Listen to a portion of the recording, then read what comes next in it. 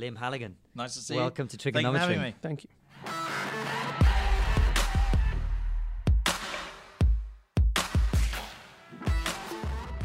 Hello and welcome to Triggernometry. I'm Francis Foster. I'm Konstantin Kisin. And this is the show for you if you are sick of people arguing on the internet about subjects they know nothing about. At Triggernometry, we don't pretend to be experts, we ask the experts. We're here at the world-famous Angel Comedy Club, and our amazing expert guest this week is a journalist, economist, broadcaster, and author of Clean Brexit, Liam Halligan. Nice to see you. Welcome to Triggernometry. Thank you for having me. Thank you.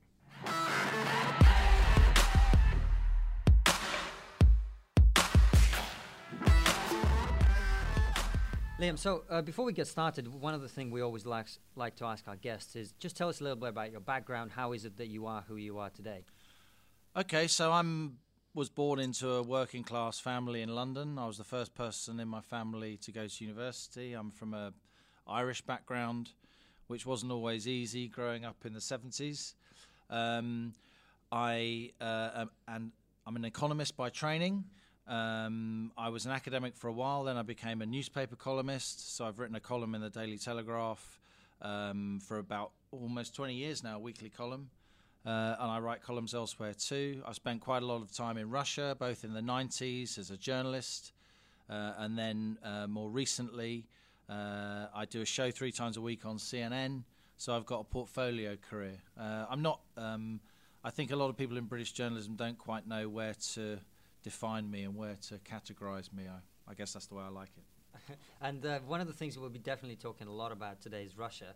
Tell us a little bit about your time, because we've talked about this before. Yeah. A little bit about your time in Russia. What was that So like I for first you? went to Russia in the early 90s as an academic, and I ended up working alongside a lot of other much more senior economists on the reform program that was going on.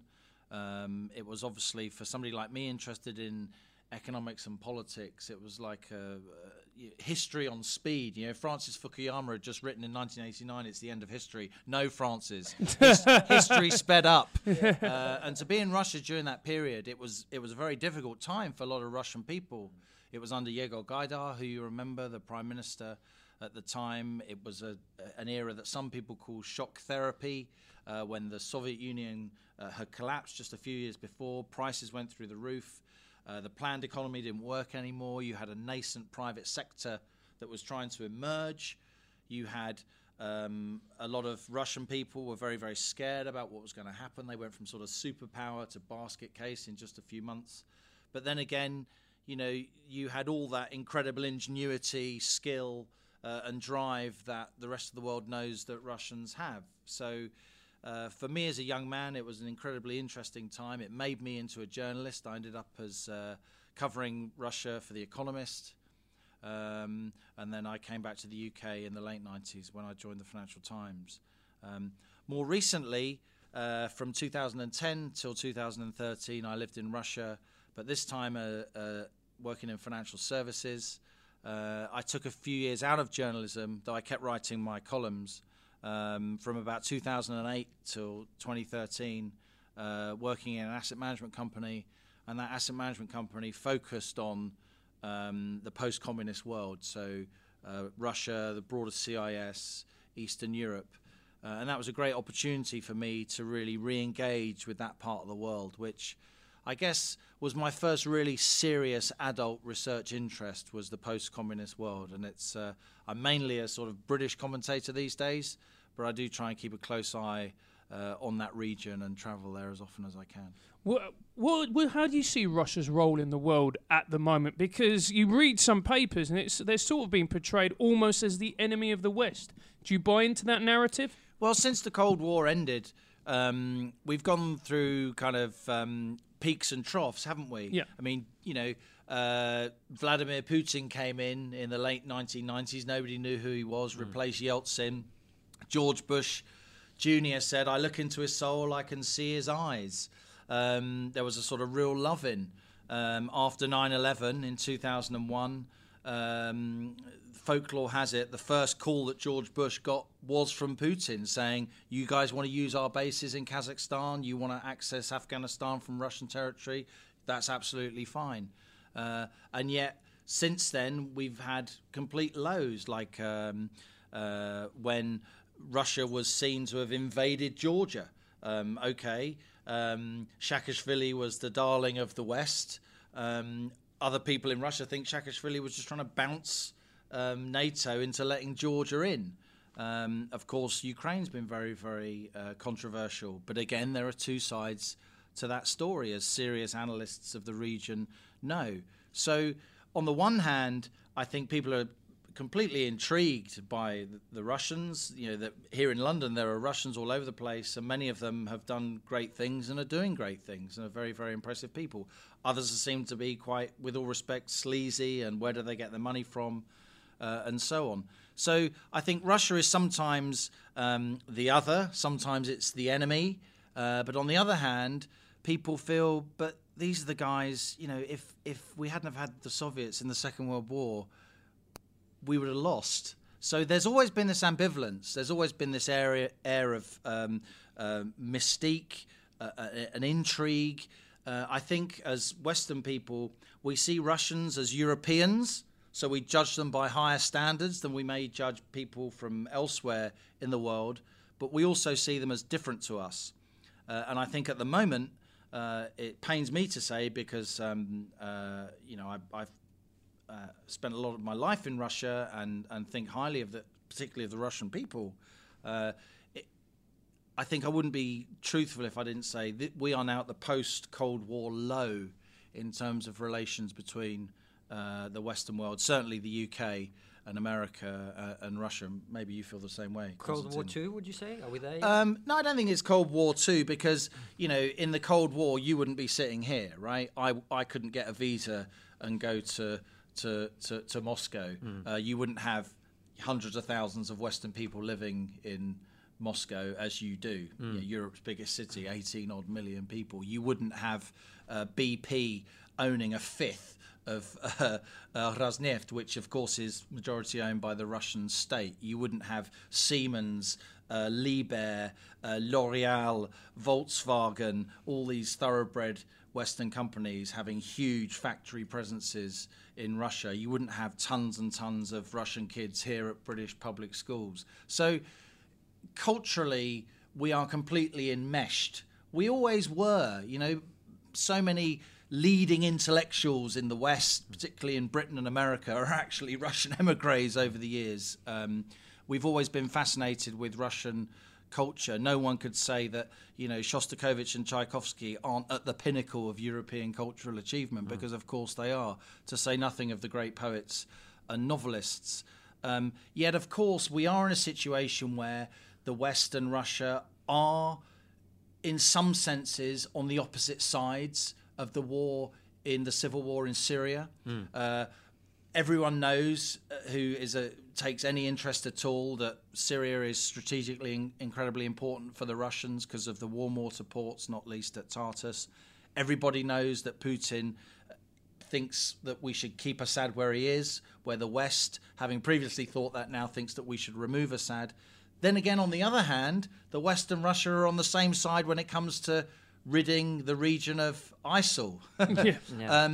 And there has been cooperation when it comes to strikes to try and keep that Islamic threat on the back foot.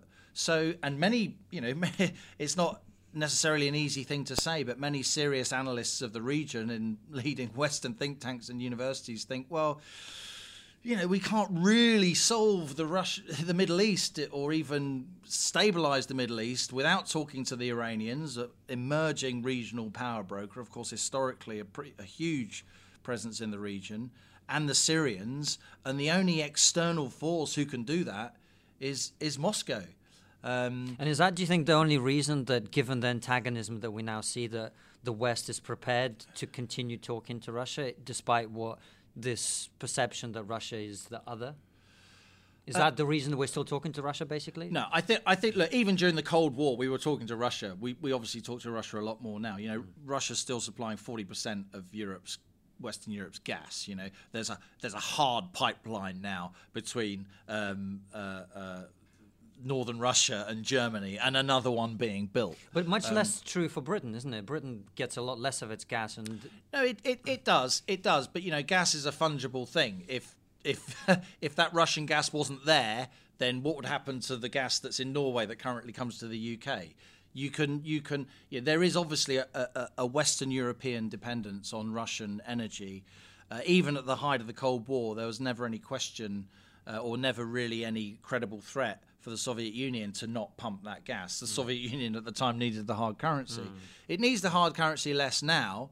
Contrary to what we often read in the West, Russia fiscally is an incredibly strong state, has very, very low sovereign debt, and it increasingly is able to export its gas east to China. Since sanctions came in, one of the big implications of sanctions, as you know, Konstantin, is that Russia and China have got much closer.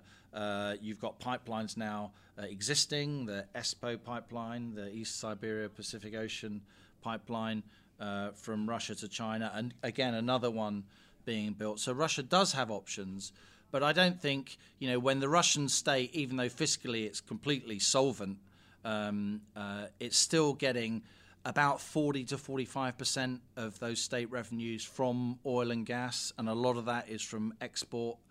So I don't think they're going to stop that and those energy exports anytime soon. Though what's interesting is that the Russians now, as and when they want to, they sort of sidle up to OPEC. They're not members of OPEC, but there's been a kind of Saudi-Russian love-in in recent years to try and keep oil prices relatively low in order to try and spank the US shale producers, because below $50 the US shale producer, it just doesn't work. All their leverage falls to pieces. Interesting now that the Saudis have got this IPO coming up. They're selling off their huge oil company, Saudi Aramco. They want a higher oil price. And I think one of the implications of these airstrikes in Syria, not a big oil provider, of course, but stoking up concern about the Middle East, is that we could see oil prices going much higher now, with both the Russians and the Saudis quite happy to see that happen. What's quite interesting is we've seen with the poisoning of the former Russian spy, and we've also seen Russian collusion, or suspected Russian collusion, in the American election. Why do you think Russia's being so aggressive in those instances at the moment? Is it part of a grand strategy, or is it just a warning to the West that they're still very much a global superpower? I remember sitting around in various bars in Moscow in the early 90s, and I was offered for sale nuclear weapons, tanks, rifles. Oh, you get that in Wetherspoons in Croydon as well. Nerve agents, it's like going down Leather Lane in Holborn. No, but seriously, the fact that there's been a attack on British soil in sort of cathedral town of Salisbury is very, very shocking, and I think Theresa May has played her cards pretty well, actually, in terms of her response. I think the Foreign Secretary Boris Johnson has slightly overplayed his hand. He still thinks he's a newspaper columnist rather than a Foreign Secretary. Well, he is. Yeah. We all know what happens to one's prose close to the deadline. Yeah, it starts going a bit psychedelic. But no, clearly that was shocking, and the British government had to do something, and it's been a mighty impressive so far. If the wheels don't come off, it's been a mighty impressive sort of rallying of diplomatic forces. This country's still got some very, very smart diplomats. On the other hand, while it was clearly a Russian-originated substance, we still don't really know who implemented the substance. It may still be a stretch to say this came straight from the Kremlin. So that bit, I don't think anybody can credibly say that is slam dunk definite. Is that not a case of reputation, though, Liam? Because Russia does have previous on this with Litvinenko. That was investigated, and the conclusions were pretty strong. And I'm not saying the Kremlin didn't do it. All I'm saying is that there are people who would want the Kremlin to look as if they'd done it. We get into incredibly complex issues here. Suffice to say for now that clearly this hasn't done the West's relationship with Russia any good at all, and clearly ahead of the World Cup, it wasn't something that is going to endear people to going to Russia, which as a sort of citizen of the world is a bit of a shame. I was thinking that getting lots of people from Western Europe and the rest of the world to sort of, get through that iron curtain of the mind and actually go to this country where, it's not like it's cracked up to be in many ways. The countryside is very beautiful. They're astonishing people. The weather's actually really good in May and June and July. I got my worst ever sunstroke in Moscow. And I think that could have changed quite a lot of people's perceptions about Russia. They'd go to Russia and they'd sort of have a good time because the Russians know how to throw a party, and they generally do a pretty good job of organising international events. But this has clearly put all that back, and it'll be very interesting to see in the weeks and months after we record this podcast the extent to which that diplomatic coalition can hold together as and when more and more evidence emerges, as it always does, about what actually happened. What do you think about their infiltration, as has been suspected, on the American democratic process?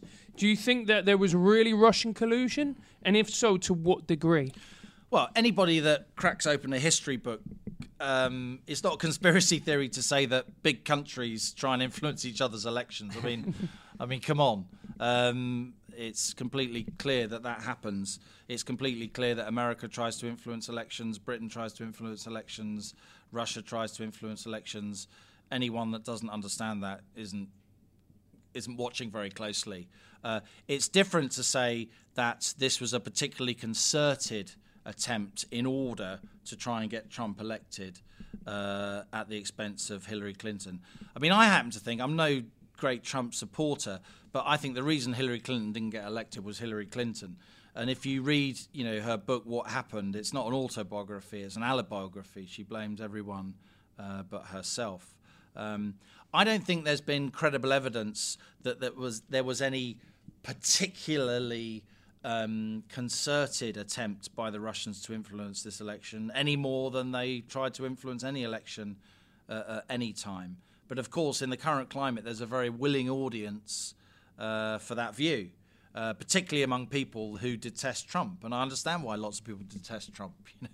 He's his rhetoric and the way he conducts himself is sometimes pretty shocking.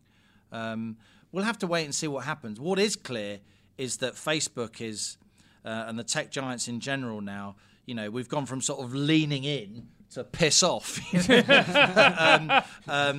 These T-shirted titans were seen as if they could do no wrong. Do no evil, I think was the Google thing. Yeah. You can see why they needed it now, right? Yeah, but now the scales are falling from people's eyes, and it's not just that. My kids constantly on social media. Me as a journalist, their mum as a journalist. We kind of know that our data gets pimped, and you mention something on Facebook, and suddenly there's an advert to buy it appearing on your Twitter feed, and it's all a bit woo. But the idea that your data is then chopped up and sold and sold and sold and sold again, I think is starting to alarm people. And these tech giants, they don't pay much tax. They're completely opaque when they pretend to be transparent. They have absolutely enormous market power. I think Amazon now sells 70% of all books sold in America and 50% of all retail in America. Google's 80% of search traffic.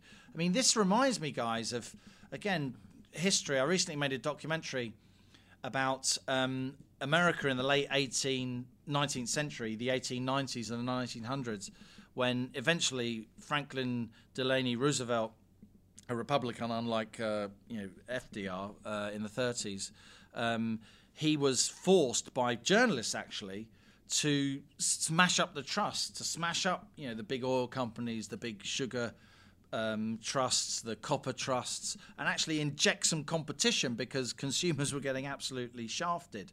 And I wonder if we aren't going to face a sort of similar trust-busting moment of the tech giants in the US. That's very interesting. And this whole sense that Facebook, whoever's got the most money can pay Facebook to micro-target particular voters in particular constituencies to win elections.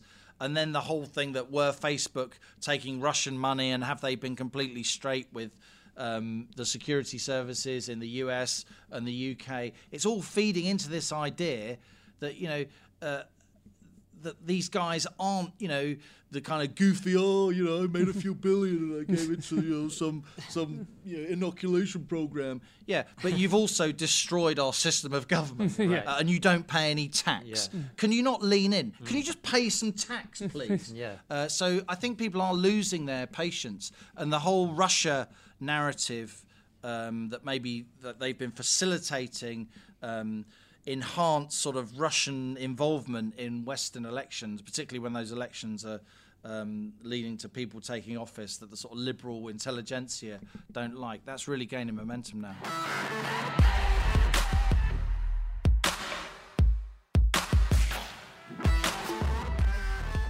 Can I just say you're the first Russian who I've ever met who can't actually make tea? I mean, look, we should put this on camera. This is actually... That is disgusting. This is what's known in the trade, right, as gnat's piss. Anyone who's going to come on this podcast, make sure you get the tea sorted out. This is the best bit of the podcast forever now. Thanks, mate. We're a vodcast, aren't we? We're a vodcast. Well, yeah, that's what you're really complaining about. I'm really tech That's what you're really complaining about. Where's my T-shirt? That we haven't got that in for you. What I was forgot what you were saying. No, I remember very well what I was going to say. He's just getting over the criticism of the tea making. Yeah, I'll be honest with you, that's the only reason we've got you here, Constantine. It's polonium tea, man. No, that's not true. Polonium would taste better. Right, come on. So, but you mentioned the liberal elite, you mentioned the tech giants, right? One of the interesting things for me is that one of the big criticisms that is now being made of YouTube and Facebook is that there is a liberal bias on all these platforms. So, for example, there are people who who have run channels on YouTube, like Dave Rubin. We talked about him before. He's finding increasingly that when he interviews conservatives or libertarians, even those videos are being demonetized by YouTube and they're not being pushed. And people are being randomly unsubscribed from his channel, and things like that are happening. So, a lot of the conservative voices in these supposedly public squares, which are actually controlled by the T-shirt wearing Titans that you mentioned, they're now saying that actually it's not a public square and is being heavily restricted. What do you make of the implications of these T-shirt wearing giants for freedom of speech and for the ability to continue to have genuine conversations about politics like these ones? Well, I've knocked around in the sort of British media most of my adult life, and it's clear the kind of people who become journalists tend to be sort of more liberal, I want to change the world kind of people, and the people they didn't like at university tend to go off and work for Goldman Sachs or become lawyers. So there's a kind of natural artistic lefty bias to journalism, and I'm a sort of amalgam of things. I'm fiscally sort of conservative, but socially, I guess, fiscally socially liberal. So I do. You sound like American politicians. I do recognise a lot of that. But if the sort of T-shirted Titans, the T-shirted toe rags, I think we should rechristen them. If they think they can use their enormous power to, piss off the GOP, piss off the British Conservative Party, they need to. I think it's, as a Democrat, as in a small D Democrat, somebody who believes in democracy, not a member of the Democrat Party in the US. As somebody who believes in democracy, I think actually it's quite important, even though I like small government, that the governments in these big, powerful countries now assert themselves and tell these guys, you're very clever, and you've done very well, and you give lots of money to charity, but you're not the government, we're the government. And we are elected, and that is our mandate. And so we're actually going to now, and not for the sake of it, but because you do need to be reined in, we're going to rein you in. So they understand that in a democracy where there's ebb and flow between left and right, you really don't want to unduly go out of your way to upset one side of the political spectrum, because in a fair fight, they're going to win, quite a lot of the time. I'm not saying that you pander to the right in any way, but, conservatives are quite often in office in the US and the UK and across Western Europe, increasingly so, actually. And I think it would then just make smart business sense to not just see to be even-handed if you're controlling the kind of the valves and the diodes of our thought processes, because basically you've got a big switch that controls the internet. You would then actually have to be even-handed, because it would not make business sense to not be even-handed. I mean, for instance, look, we got the BBC here in the UK, and I'm not the greatest fan of the BBC, but I massively admire it, and a lot of British people feel that way, right? Because it does make incredible programs, nature programs and documentaries, really astonishing, world class, sets the standard for the world. But I think the news is really stodgy. I think there are far too many sort of posh white people on the news. There aren't enough working class people involved with the news. There's not enough diversity of any kind, gender, race and class.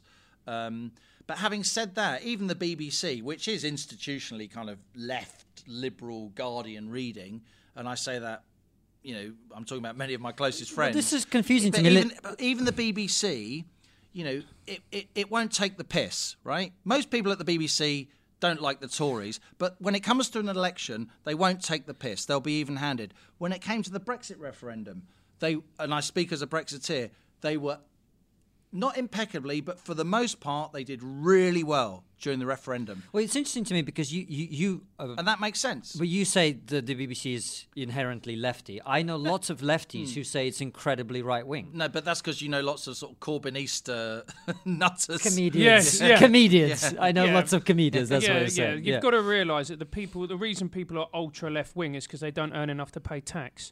Or because they've got an old man with a trust fund in Liechtenstein, and they can pretend that they don't care about money. Yeah, exactly. And that is absolutely infuriating to me. But what I find interesting is with these, going back to that is so true. Yeah. Going back to Should we name names? Yeah, let's name them. Name and shame.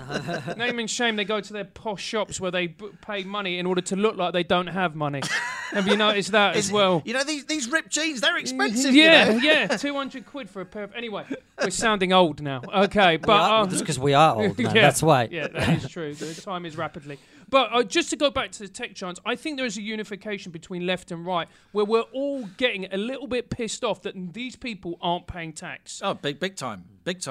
And it's not just that they're not paying tax, so that is a big part of it. It's also that their monopoly power is just taking out a lot of retail variation and smaller businesses. And also, so I'm an author, right? I write books, yeah?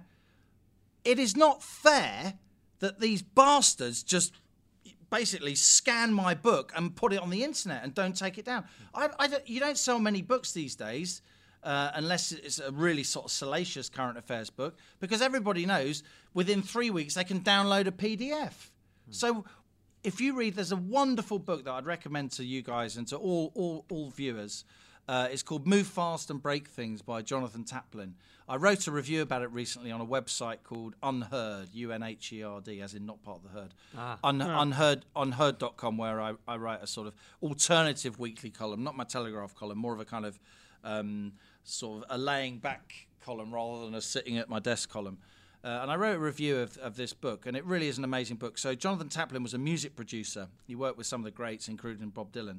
And he wrote a book, and it was over a year ago now, a long time before all this tech giant stuff, this discontent blew up, predicting the lot, because these guys have just taken away the living of so many artists and musicians and authors, and it cannot be right that you can spend a huge amount of time producing content. We're all content providers. We're writers, we're comedians, whatever we are.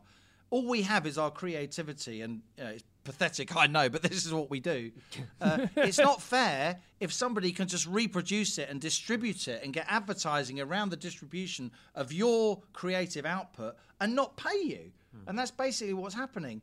And this is another way that society is going to get really upset with these guys, because when the creative people start getting upset, and they're starting to get upset now, that and Jonathan Taplin really puts his finger on that. Move fast and break things was Zuckerberg's phrase in the early days of Facebook. If we're not moving fast and breaking things, we're not moving fast enough.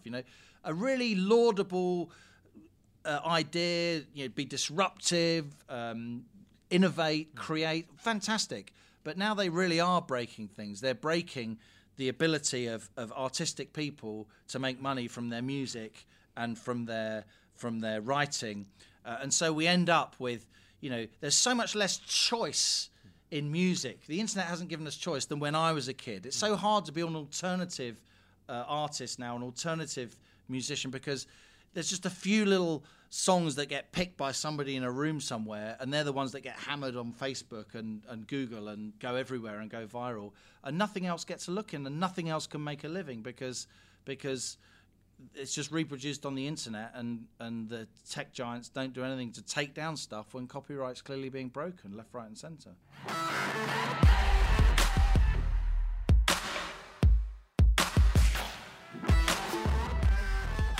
Well, let's talk about your book, Clean Brexit.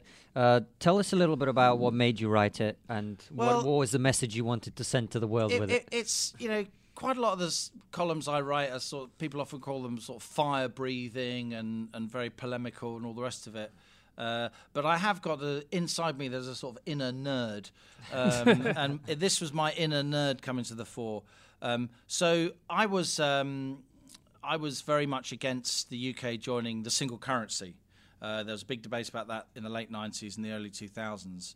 And I wrote a lot at the time. I think the single currency will eventually collapse. I don't think it will work. And of course, a lot of my very liberal right-on friends said, "Oh, you horrible person! Why don't you want to join the single currency? You must be a Nazi or something." Yeah, we've heard that counter argument many times. That was happening back then already. Yeah, absolutely. No, I would comply. No, I would retort. I've just read a lot about the history of currency unions and the fact that they always split up, unless there's sort of lots and lots of political union, which was never going to happen in Europe. So I was always a sort of EMU skeptic person. Not that I didn't like birds with feathers. EMU's European Monetary Union. I was always sceptical of the project of European Monetary Union, and I always felt, and I wrote this back in the late 90s many times, that it would lead to the European Union, which I broadly supported, the idea of free trade broadly free trade and doing stuff together. I thought single currency would make it incoherent. But I was always a supporter of Britain, on balance, staying within the EU. But then you had the Treaty of Lisbon, you had the Treaty of Nice, these incredibly centralising treaties, and you had countries voting against them and basically being ignored by Brussels and told to vote again. And people, the EU, I think, in the last 10 years started to become anti-democratic, not just undemocratic, but anti-democratic. And I started to get increasingly upset that Britain was trying to negotiate a new model of doing things, looser, more democratic, collaborating and cooperating without trying to subsume more and more power away from local politicians here in the UK. And the tipping point for me was when David Cameron tried to renegotiate with the European Union. You'll remember it, back in early 2016. And they just basically said, piss off. We're not going to change it in any way. And Cameron knew, I think, then that he had a fight on his hands if he was going to win this referendum. So it was at that point that I decided I would actually argue for Britain to leave the European Union. And I did a huge amount of work researching the trade deals that the European Union had done, the trade deals that it hadn't done, the trade deals that Britain was likely to be able to do outside of the European Union. And I decided in the end, as the referendum approached, there was so much nonsense being spoken on the mainstream media. I don't think most people weren't deliberately lying, but lots of things were being said that were just factually wrong about our relationship with the rest of the world, about our relationship with Europe, that I got together with another economist and we wrote a sort of fast-paced and accessible but really quite detailed book with lots of footnotes about the history of the European Union and about the best way, as we saw it, to negotiate our exit. So you think Brexit will broadly be a positive thing for this country? I think it will be broadly a positive. I'm afraid I do. Strike me down. I do. I think our membership of what we call the single market is the benefits are massively overstated. There's no single market in services, and we're of course a service superpower. I think the benefits of being inside the customs union are massively overstated. being in the customs union means that our consumers pay far, far more for all imports from outside the European Union. It means we can't cut trade deals with the rest of the world outside the European Union.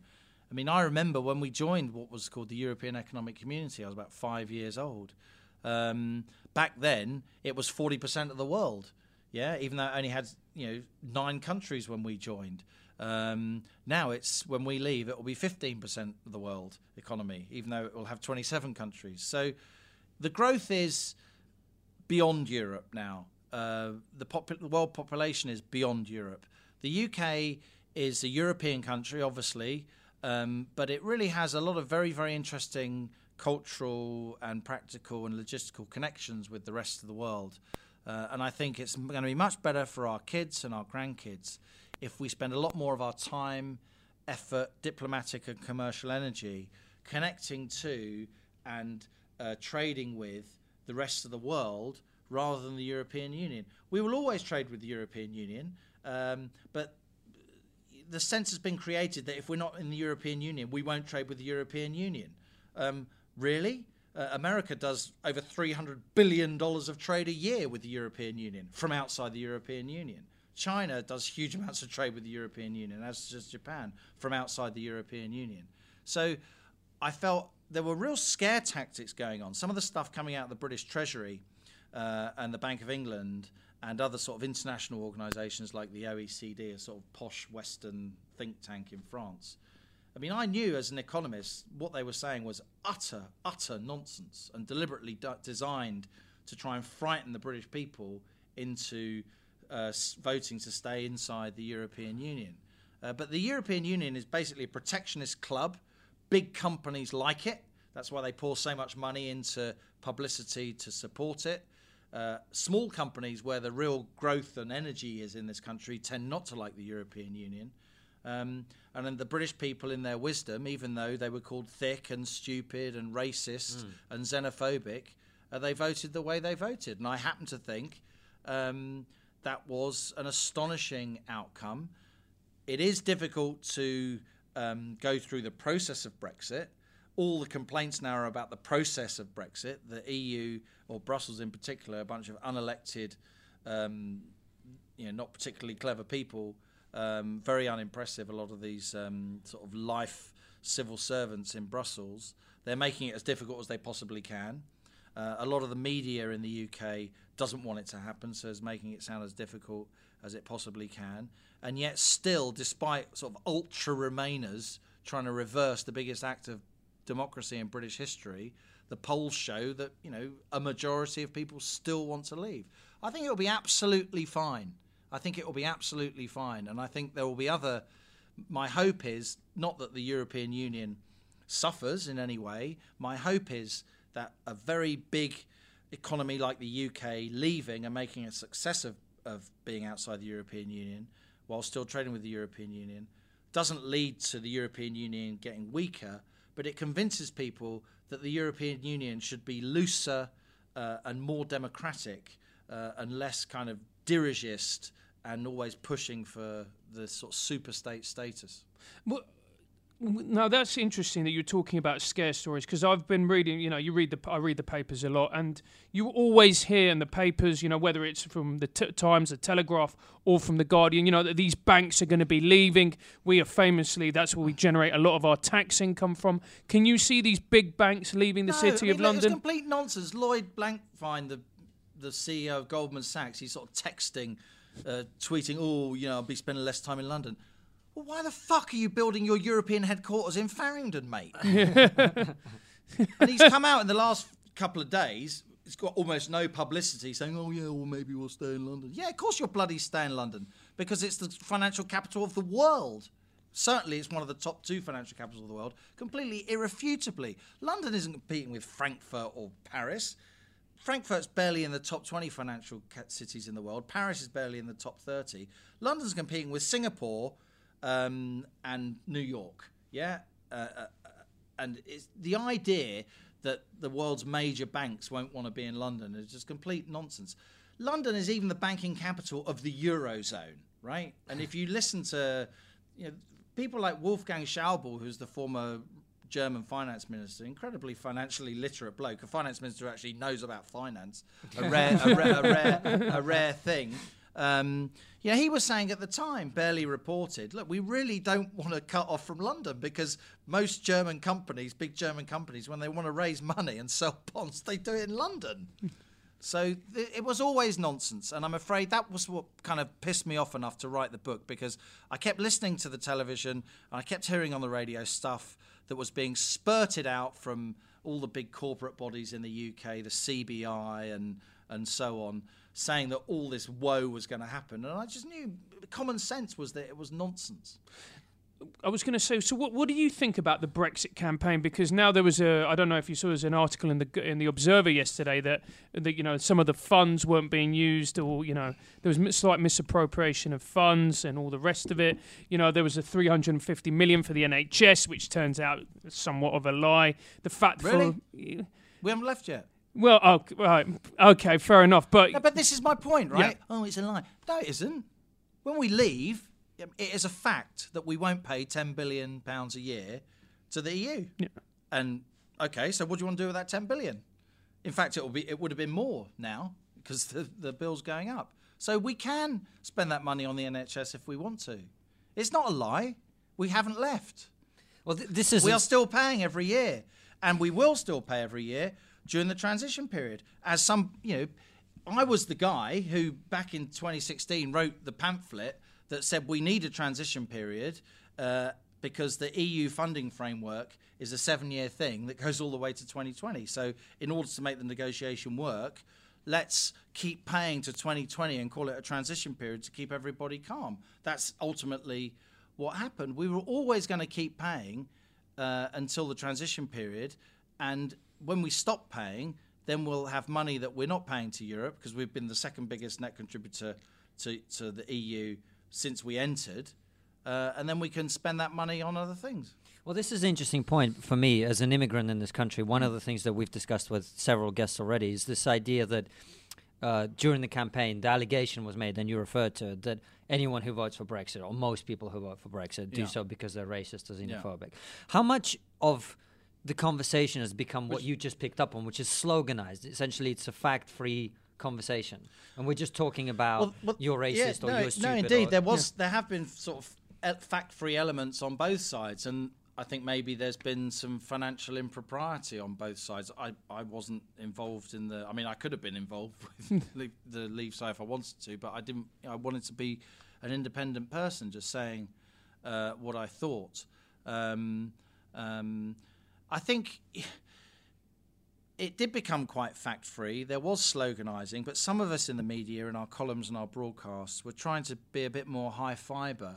And I've often found myself during the referendum, people literally stopping me in the street and emailing me, hundreds of emails from people. Oh, can you just explain that to me? I've been doing my research. And, ordinary punters did a huge amount of work to try and understand what was going on. And I think a lot of the British media did lapse into just Punch and Judy debates. But I think there were some people on both sides and people on neither side who were trying to give the facts. I was disappointed, though, in the British government, in Cameron's government. It has to be recorded because it's true and it's outrageous that the British government, 2 days before we have this thing called PERDA, where the government isn't allowed to spend any more government money on a referendum or a election. And 2 days before that, the British government used taxpayers' money, £9 million, to distribute a completely, overwhelmingly pro-Remain information leaflet. And that 9 million didn't then count to the state money which the Remain side got, which was meant to be even with the Leave side. So that was really, really, at best, it was sly. It was deeply unfair. But did you have people calling you racist or xenophobic? All the time. What was that like?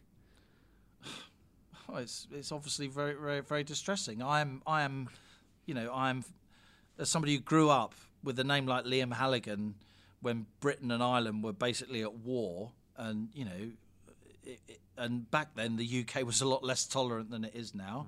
My family are, my father's still around. grew up in the west of Ireland, speaking Gaelic.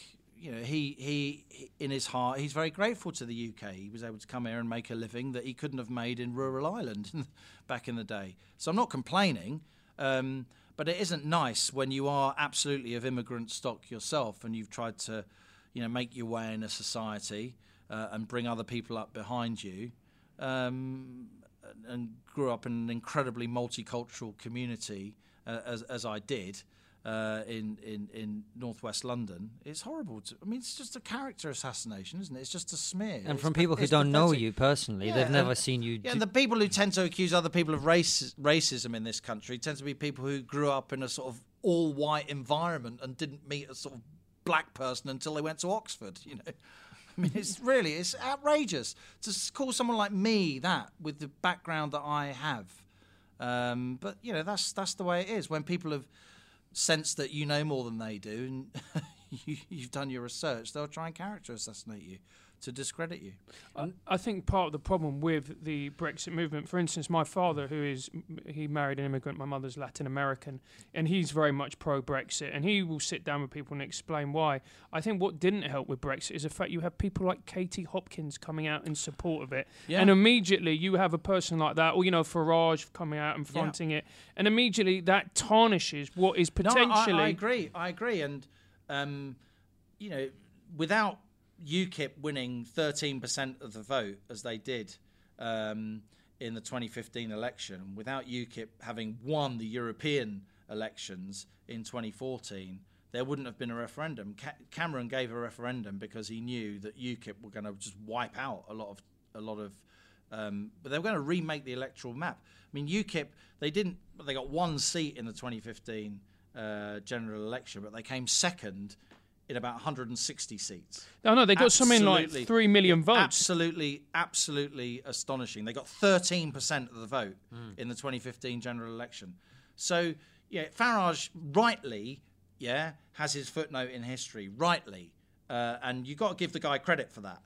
On the other hand, some of things he says I really don't approve of. Standing in front of a poster full of people, with dark complexions, sort of breaking point. My stomach turned. That was a complete mistake. I think a lot of what Leave EU did, as opposed to Vote Leave, so Vote Leave was the official campaign, Leave EU was the sort of Farage guys who were a lot more hardline. I think Leave EU, did they subtract votes? I think Farage being around a lot subtracted votes. I think if Farage had gone on holiday 3 months before the referendum, then you'd have got a bigger majority in favour of Brexit. Because Farage didn't convince anybody who was in two minds. No moderate is going to look at Farage and think, "Oh, I agree with you." And yet, Farage was always the guy put up in the debates, or nearly always, as the kind of pro-Brexit voice, which I thought was wrong. There are many, many moderate people who are pro-Brexit, and I think Gisela Stewart, who viewers may not know, she really came to the fore. So this is a German woman, right, from the Labour Party, with a massive record on human rights, who negotiated the UK's side during the EU constitution, a totally signed up Europhile, and she was Brexit because she thought the EU had become overbearing. And when she was on the public debates and on the television representing the Brexit side, the polls went wild because you had a lot of middle-aged people, moderate people, particularly moderate women, saying, she's amazing. Yeah. Whereas if it's always Farage's Brexit, people are thinking, well, I can see all these reasons for Brexit, and I've done my reading and all that, but I just think Farage is turning me off, so I'm going to stick with Remain. So I actually think Farage was a net subtract. I know the guy, I congratulate him for getting the referendum, absolutely, and I congratulate him for saying what he believes and campaigning. He's not a racist. These guys aren't the BNP. They don't want to deport people. There are many sort of reasonable people in UKIP, people I know quite well. I'm not a UKIP supporter because I think they go a little bit too far in many areas, and I don't think they're kind of global enough in their outlook.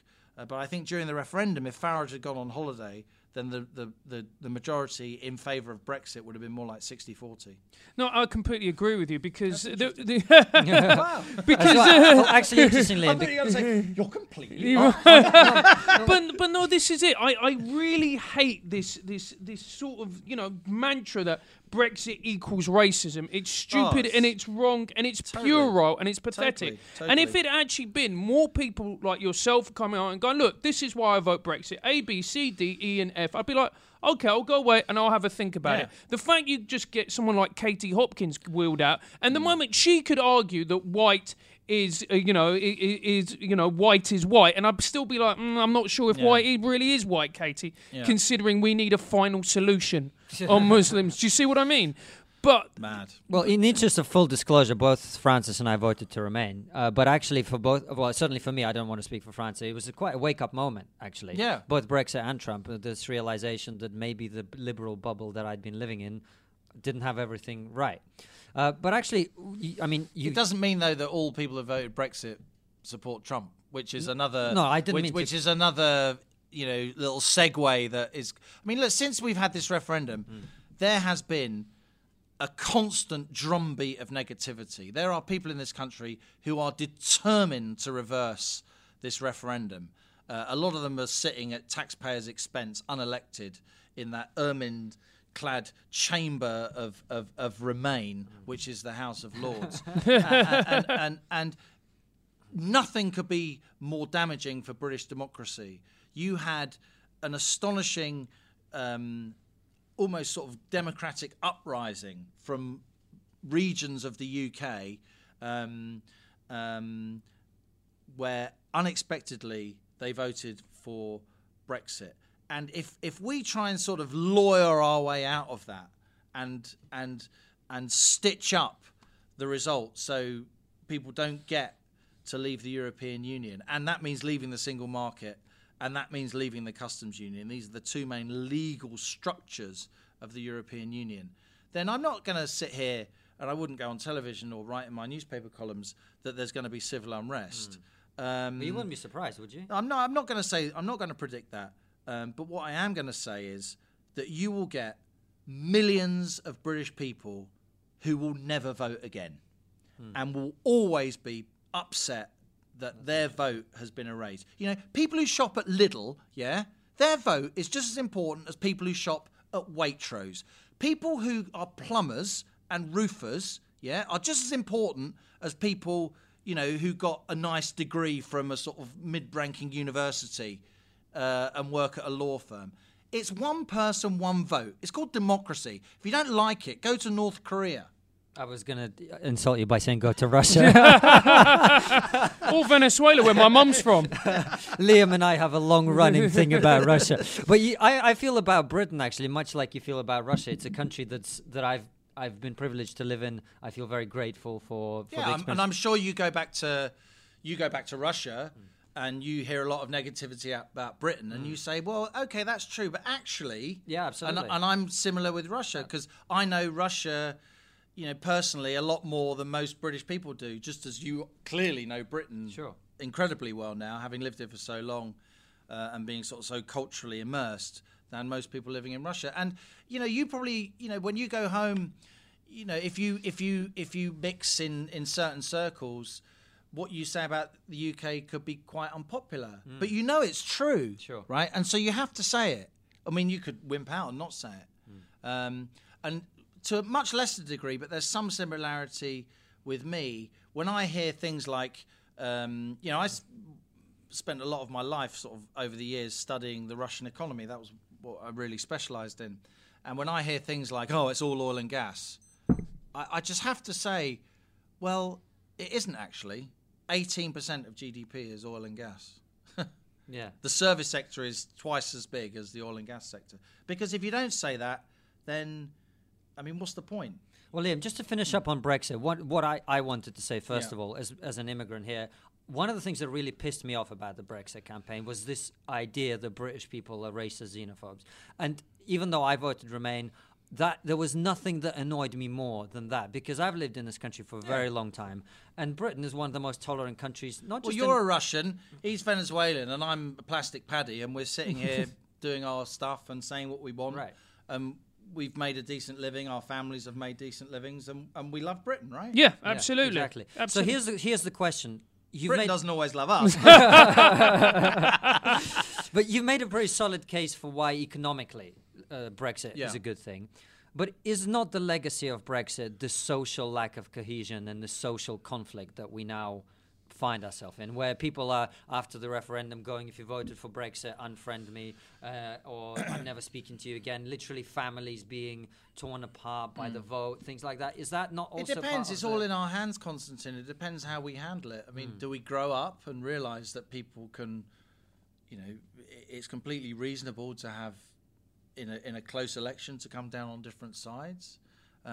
Will we use the newfound freedoms that we have, things we can't really do effectively inside the European Union, like set our taxation the way we want to, like do regional policy the way we want to, have policy towards our farms, our fishing communities, our energy markets? There's lots of ways that the EU has constrained this country's domestic policy making.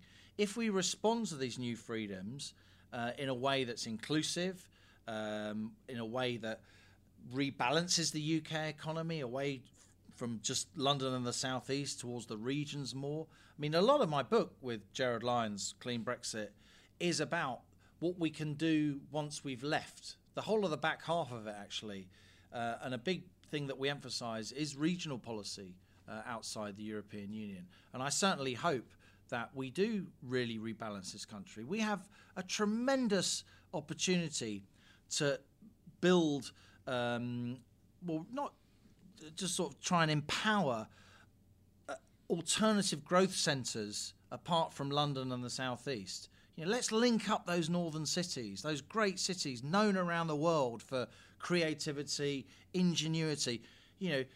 Liverpool, cultural capital of popular music. Manchester, one of the main sources of the Industrial Revolution. These are incredible places, and people want to invest there. People want to be associated with them. They've got fantastic universities. They've got a lot of human capital. They've been on their uppers kind of in the last generation or two. But, let's build international airports there. Let's bring in investment from around the world. Let's project those cities around the world. And let's try and encourage more of our young people to live in those cities rather than thinking that you have to come to London to make a success of yourself. No, you don't. Germany's not like that. It's not like you have to go to Berlin to make a success for yourself. Well, there's Frankfurt, there's Munich, there are regional powerhouses. The UK needs to become a much more regional country, not all about London and the South East. Isn't it fantastic to have London, one of the world cities in our country? Isn't it great?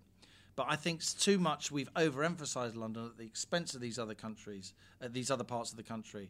And outside the European Union, I think we've got a major chance to put that right. Liam, but you're talking at a very cerebral level. You're obviously a very knowledgeable, very intelligent guy, and we're very grateful to have you here. But that's there's a but coming. Yeah, there is. There is a but coming. Well, the only but actually is nothing to do with you, is that these conversations are not being had at that cerebral level. They're being had on a kind of Facebook, you're racist, you're xenophobe, you're this, you're that, don't ever speak to me again kind of level. And that is because a lot of people are still hoping that this thing can be reversed. And, if you call people racist enough, we can have another referendum. If we discredit this process enough, then people are going to want to reverse it. If we can spread enough scare stories about how the economy is going to collapse and there's this cliff edge and Goldman Sachs are going to leave and Deutsche Bank are going to leave, then maybe people will be scared and we can have another referendum. Vince Cable wants another referendum because he didn't agree with the first one. This is a guy who told his own party conference in September 2016 after the referendum that I really don't think we can insult the electorate by having another referendum. And that was on the record. It was recorded. And yet suddenly he changes his mind and thinks, of course we need another referendum because he's trying to remake his party. And the Lib Dems, since they've said that, they've gone nowhere in the polls. I mean, this is a great party. I've got a real soft spot for the Lib Dems. We need the Lib Dems in British politics. But they went to the electorate in 2017 with this, we're going to reverse Brexit, and they got the lowest result in their history. The SNP went to the electorate in Scotland with, we're going to reverse Brexit, and they lost a third of their seats, I mean, come on. It's these cloying elites thinking that they can reverse Brexit because it kind of undermines their sensibilities. They've got to understand that people who voted against them are just as important as they are when it comes to the ballot box. That's what democracy is about. And they have to get on with it, and we have to make the best of it. People who voted Leave and have a vision of how good it could be, and people who voted Remain and who are perhaps a little bit more, need to be a little bit less enthusiastic. But the real key to this whole thing is that there is a big chunk of people who voted Remain, in good faith, many of whom I love, literally members of my closest family, and they realise, okay, didn't go the way I wanted to go, but what would it be like if every time we have some sort of democratic situation, we contest the result for years and years in the future? Well, this is it. What we have is chaos, which is essentially what is happening now. I mean, if you think about it, I've never voted Conservative. I vote Labour. But I would never dream, once Theresa May got in, of demanding a recount.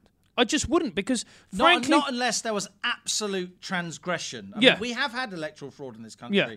I mean, there was a famous case in Blackburn a few years ago. If there's electoral fraud, of course it's got to be rooted out. But of course, an election is different to a referendum in that an election is part of a natural cycle. And Alistair Campbell often says, when you lose the election, you don't stop campaigning. No, Alistair, because that's an election. And this is a referendum. And Parliament voted by 6-1 for the bill to hold a referendum in early 2016 to give this vote to the British people. And to now try and reverse that. And the point about Brexit is that then once we've Brexited, Parliament becomes a lot more powerful because all these laws come back to Parliament. So you have people in Parliament saying, well, you said, you wanted Parliament to be powerful. Yeah, I do. After Brexit, Parliament will have a lot more power. You are now trying to exert Parliament's rights to do something to reverse Brexit that makes it less powerful. Well, Liam, there's only one counter-argument that's not answered by that, which is, would Leave not be doing the same thing right now if you'd lost? No, why would they? Well, you'd have to build up. Leave waited like 40 years. We joined the EU. You probably don't know this. We joined the European Community without a referendum. We went in 1973 by diktat. That was Ted Heath. But you don't think Nigel Farage will be out now campaigning to reverse? It was only 2 years after. It was only 2 years after that we actually had a referendum in 1975. But my point is, you don't think Nigel Farage would be out on the streets now campaigning for a second referendum if he'd lost?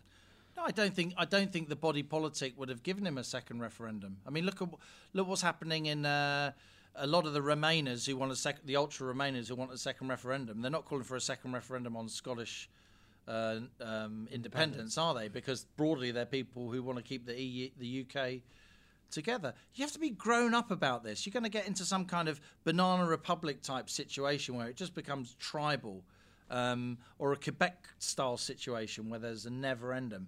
Look, Britain trades on its legal stability, right? Our comparative advantage in the world is if you come to our courts, right, it doesn't matter who you are, you're going to get a fair hearing, right? The British government isn't going to be able to rig the courts, yeah? That is what we have.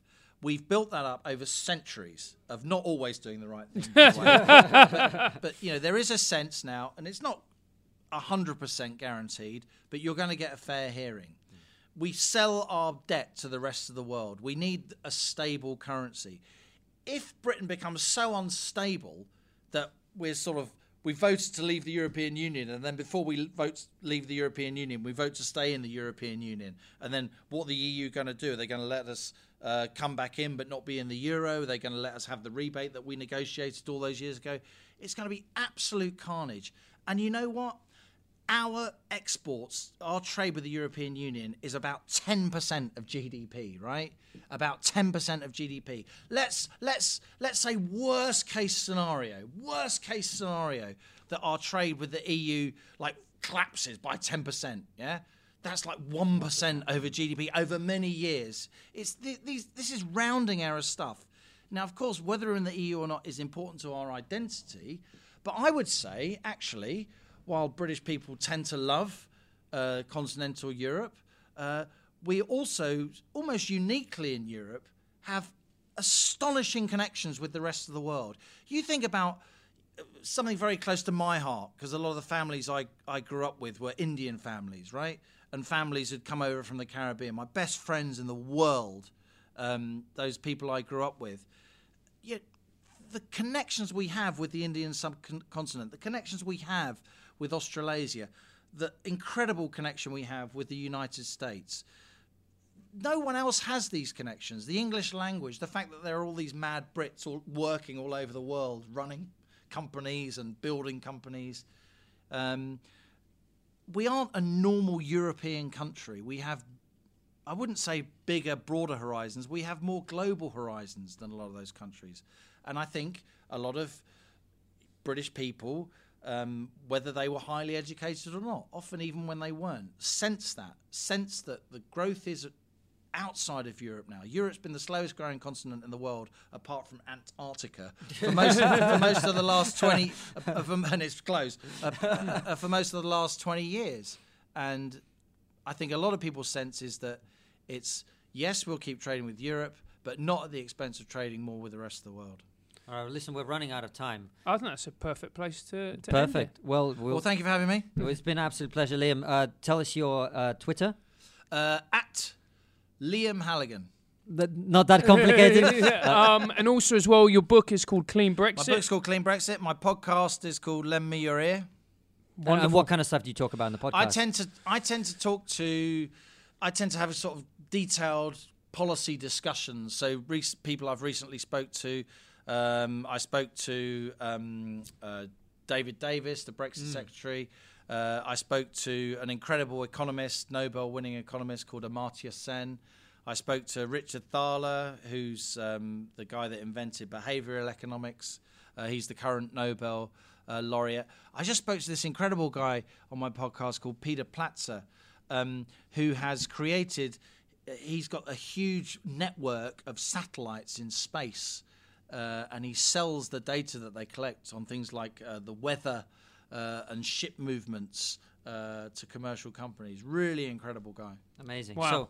So, lend me your ear. Lend me your ear. Liam Halligan at Liam Halligan. I'm Konstantin Kisin at Konstantin Kisin. And I'm Francis Foster at Failing Human. And if you've enjoyed this great episode, please follow us on Instagram and at Twitter at TriggerPod. And also, please, if you've enjoyed it, leave us a rating, 5 stars. Please. And also leave a nice comment underneath, and also subscribe and tell a friend. But thank you so much for tuning in, and we hope to see you next week.